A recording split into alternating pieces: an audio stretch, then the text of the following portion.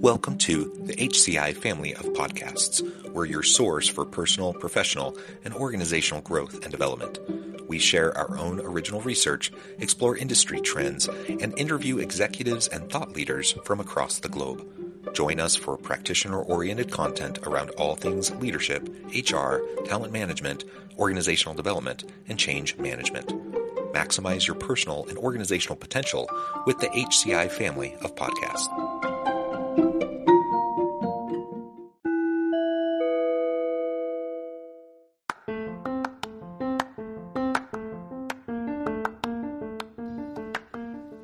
Welcome to the podcast. In this podcast episode, I talk with Alex Brueckmann about his new book, The Strategy Legacy: How to Future-Proof Your Business and Leave Your Mark.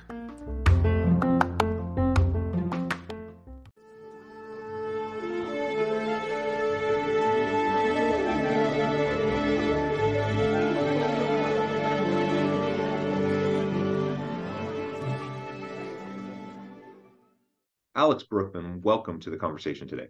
Thanks for having me, John. It is a pleasure to be with you again. You were a guest on the podcast maybe a couple of years ago or so. I'm excited to be able to sit down with you again today. We're going to be discussing your new book, which has been having tremendous success, The Strategy Legacy: How to Future-Proof a Business and Leave Your Mark. I love the title. I love the contents even more. Before we dive on into the book and really unpack some of that, I just wanted to start with a brief bio for Alex. Alex Brueckmann is the Wall Street Journal bestselling author of The Strategy Legacy, as I just mentioned. He is the founder and president of Brueckmann Executive Consulting based in Vancouver.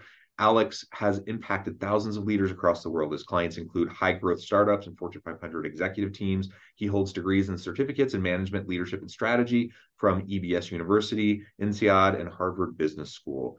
And I could say a lot more about you and your background, but I'm going to pause there. Anything else you would like to highlight for the audience before we just dive on into your book? I think you said it wonderfully.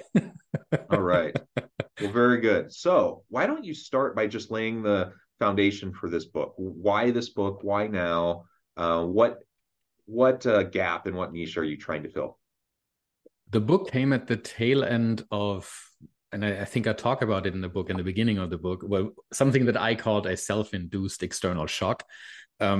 My wife and I, we decided to move from Germany to Canada about 1.5 years before the pandemic hit, before COVID, which means we were about to move continents when it happened. So we moved at the end of March 2020, which was the first high phase, lockdown phase, which was pretty terrible to move continents, but we made it safe and sound, so no complaints on that end.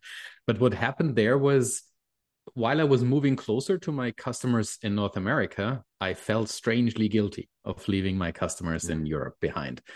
And that guilt kind of was nagging in my head. And a friend of mine said, why don't you hand over a nice present and continue with your life? And we had a hearty laugh about it because, yeah, if it were so simple, everyone would do it. But that idea of a present then developed into, why don't I write down what I've been doing with some of these customers and give it to them so that they can replicate it without me? Because, I don't want to fly to Germany for a one-day workshop or things like that. That doesn't make sense. And sometimes when you've gone through something with someone external, you feel, I might be able to do this myself the next time if I only had, let's say, a manual for it or something like that. So that was the initial idea. How can I write down what I've been doing with my customers in ways that they can replicate it without me? And that developed into a manuscript that became thicker and thicker and more. And at some point I was like, yeah, that's not gonna work. You can't give people 100-page PDF document and be like, hey, I know you can do this. So I started to think about what if that might be a book. But at that point in time, I hadn't published any book yet. So I reached out to people in the publishing industry, namely my agent, who became then my agent. And I was just asking from a very curious perspective of how does all this work? And he told me, you know what, send me over the first 50 pages. And 2 hours later, he wrote back like, this is pretty great. Let's do something with that. And then it developed into this book, which is a if you want to call it that way, a leadership and strategy manifesto kind of thing, and just something that I give the world to enable and empower everyone to make strategy their own thing. I don't believe in the concept that strategy is something magical or Mm, difficult or something that happens in a boardroom. Strategy is for everyone, and every leader needs to understand what strategy is and how it can help them in their business, in their area of responsibility. And that's how the idea of packaging it into a book about becoming a strategic leader and future proofing your business came about. yeah. Well, I love that. Being able to share your experiences, your wisdom, your insights in a practical guide of sorts Yeah. for others to be able to replicate. I think that's tremendous. And I also like, the subtitle of your book, Future Proofing a Business. I think it's all about sustainability, and the landscape of business is changing rapidly. I mean, the world is changing rapidly, and so we can't just like rest on what worked in the past. We have to be forward thinking and preparing for an unknown future. That, of course, is impossible to do completely. We don't know what's going to happen, so we can't completely do that. Uh, but there are things we can do that will give us a better leg up when we hit challenging times, when we need to pivot, and in having good strategy chops, and just exercising that muscle so that we can do, so everyone, as you said, can do strategy on a regular kind of rolling basis, I think is just super, super important. And we All all right. do it, So, by the way, right? So oh, go whether ahead. it be Yeah. in our personal lives, we strategize 100 times a day. When we think about, for example, how can we win with our neighborhood soccer team against our opponents the next time, we lay out a plan, we lay out tactics, we think about whom we put on the field. That's in its own right already some sort of strategizing, and we do it when we think about our next job, when we apply for a new job. Why do we do this? We do this because we care about our family and we want to provide for the family.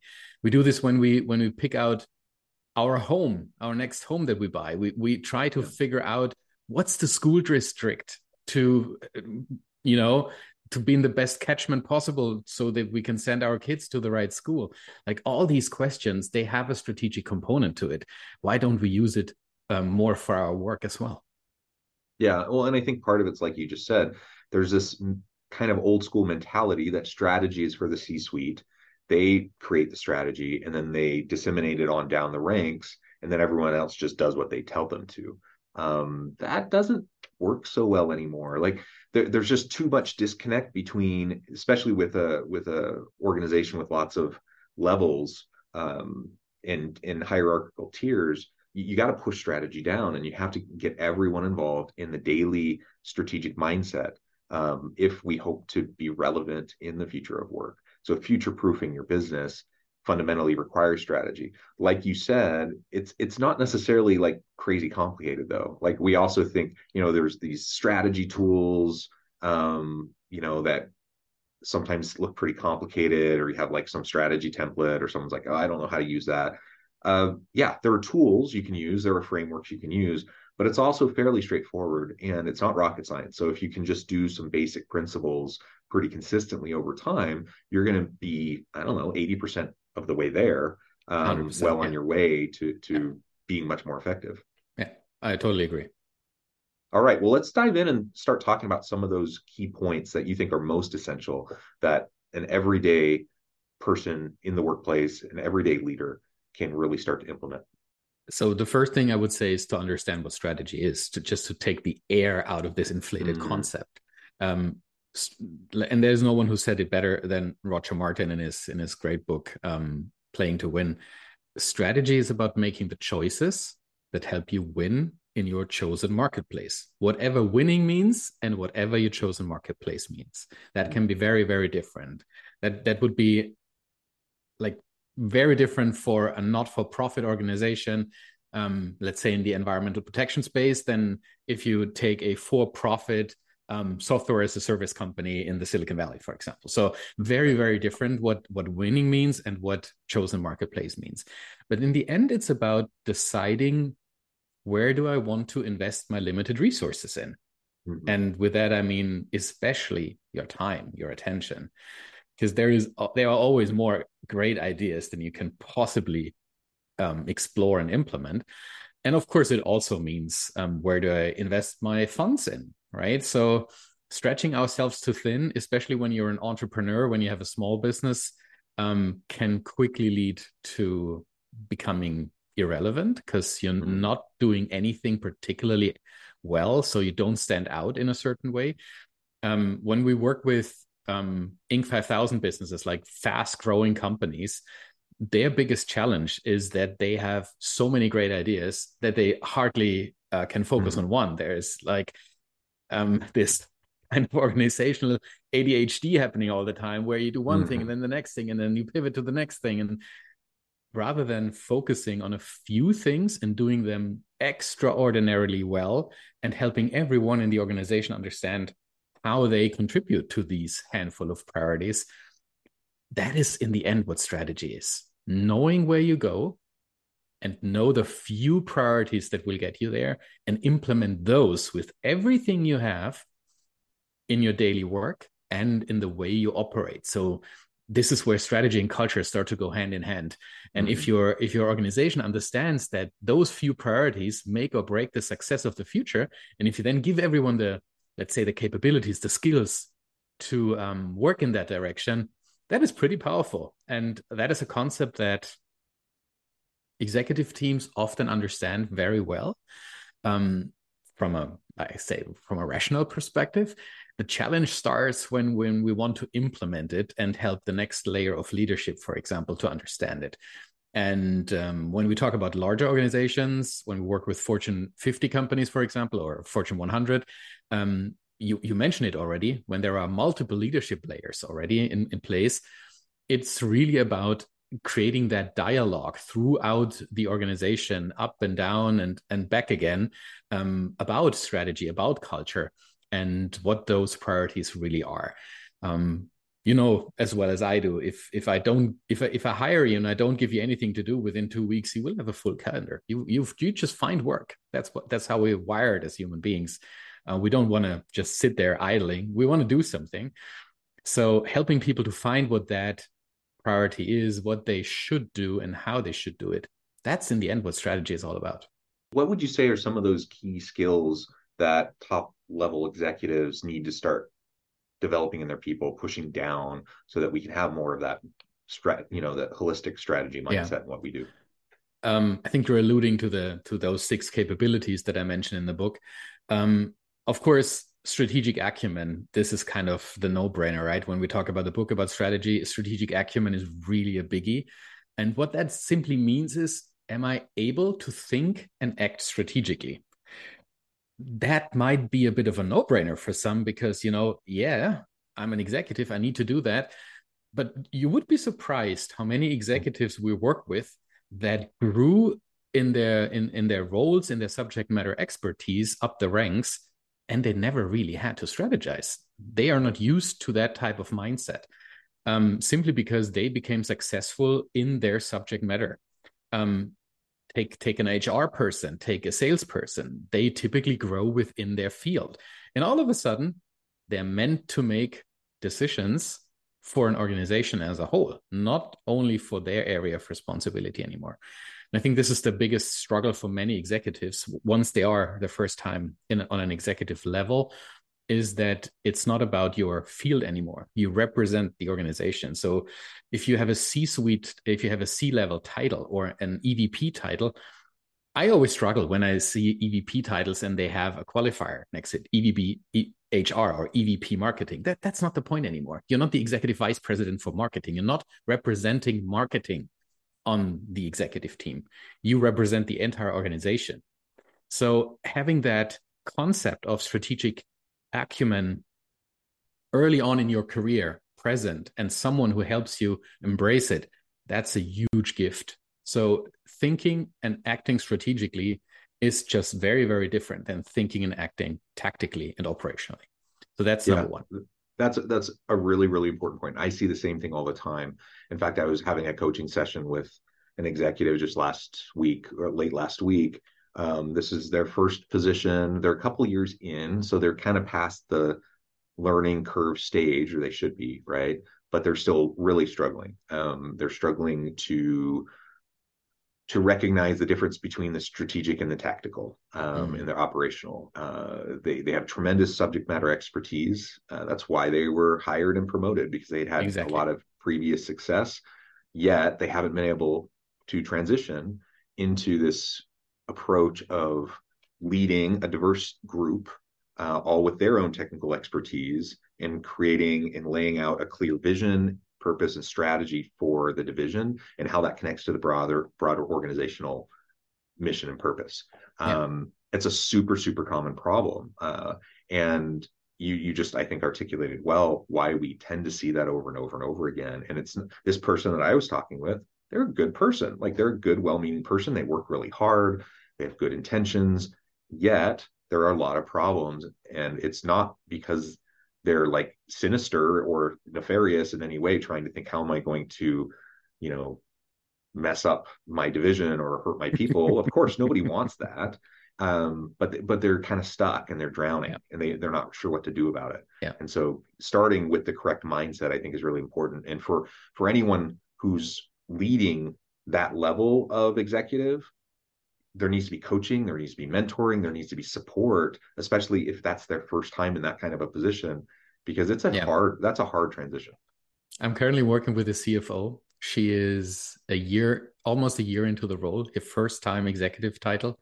And she really struggles to let go of the things that made her successful in the past, not because she wants to hold on to these to have the same experience, but simply because she's enjoying them so much. Mm. And that is obviously a huge element in your work. Do what you enjoy, do what you love, and bring your full self to work. And there is this inherent fear that if she lets go of these things, she's not going to enjoy her role so much.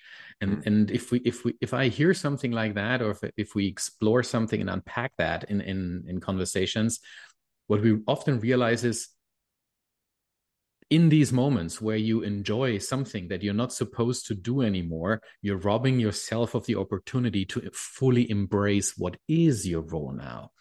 And you need to do something like once or twice to really like it. It's like the first time you try red wine, you probably didn't enjoy it too much. The second time, maybe a bit more, because you start to value it and you start to explore it in all its depth and nuances. And that's the same with an executive role. It can feel scary in the beginning, and you will certainly miss things of your previous roles.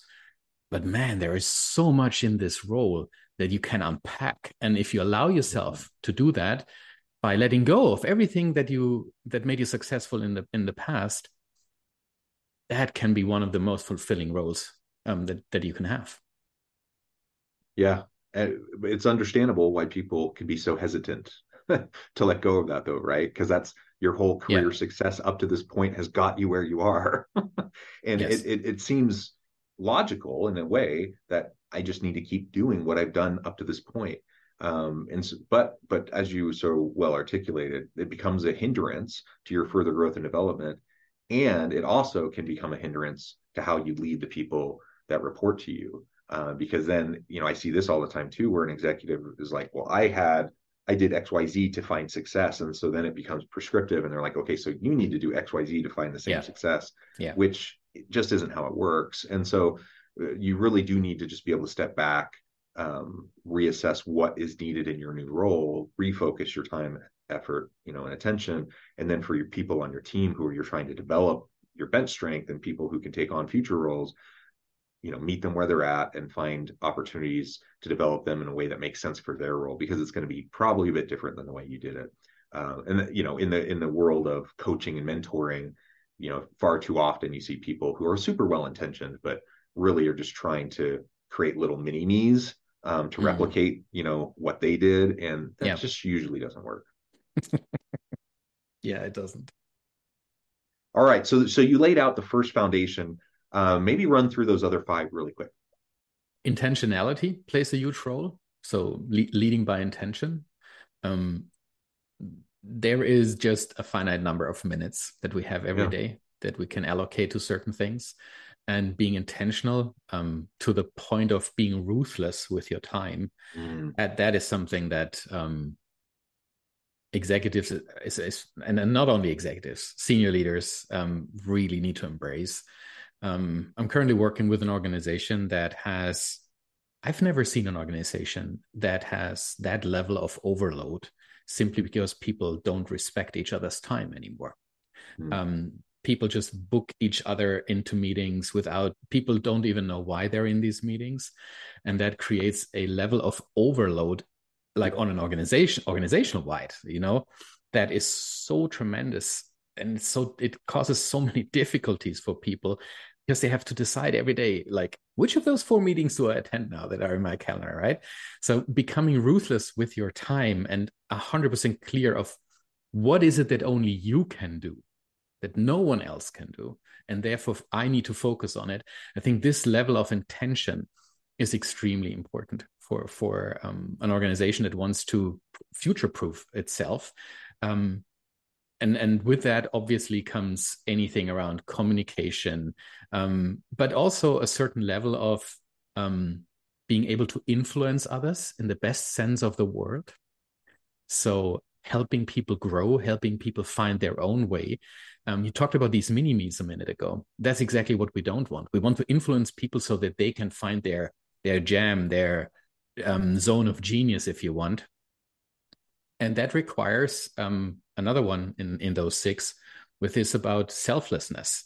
I'm not 100% sure whether selflessness is a skill, but I'm sure you can practice to become less self-centered. So mhm. therefore, I added it to those 6.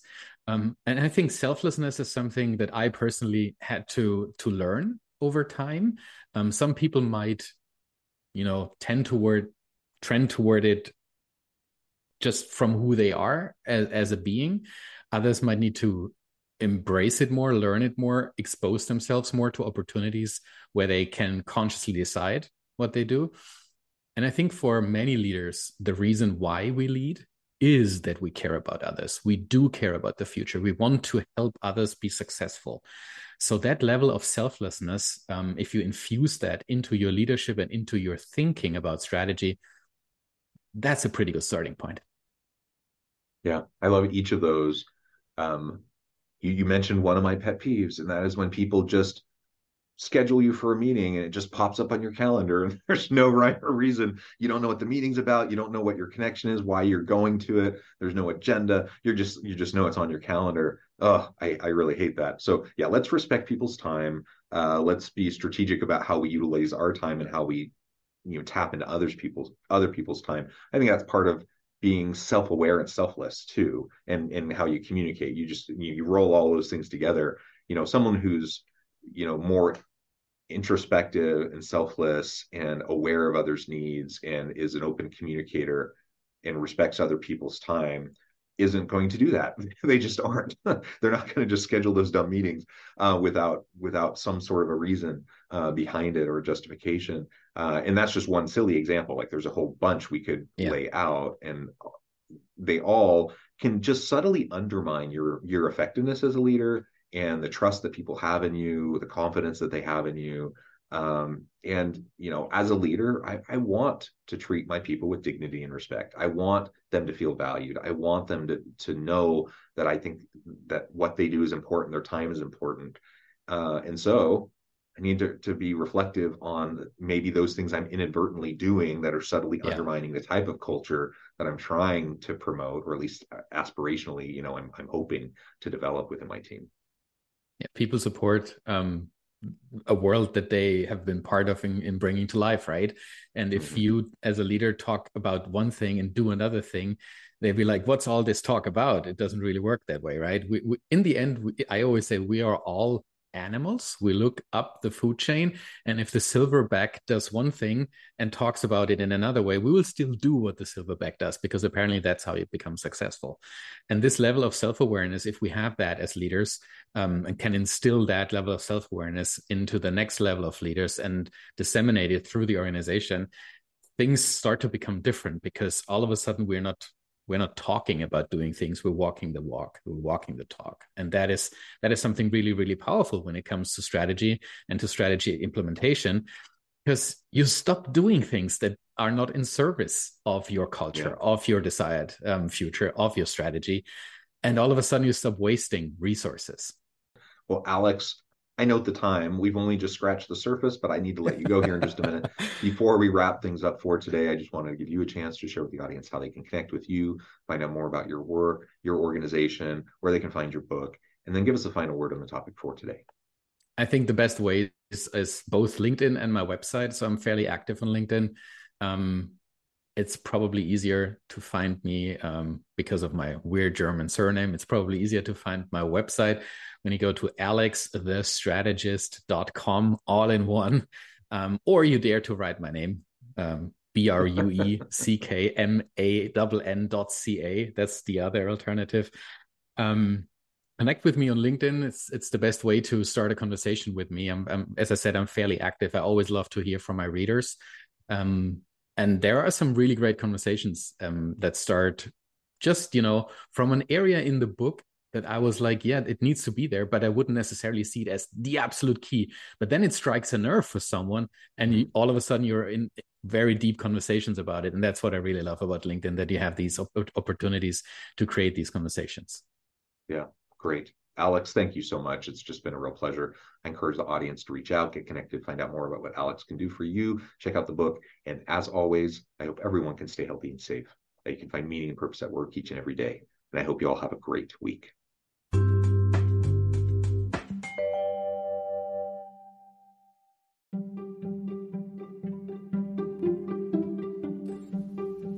Thanks for joining us for this episode of the podcast. We hope you stay healthy and safe, and please join us again soon.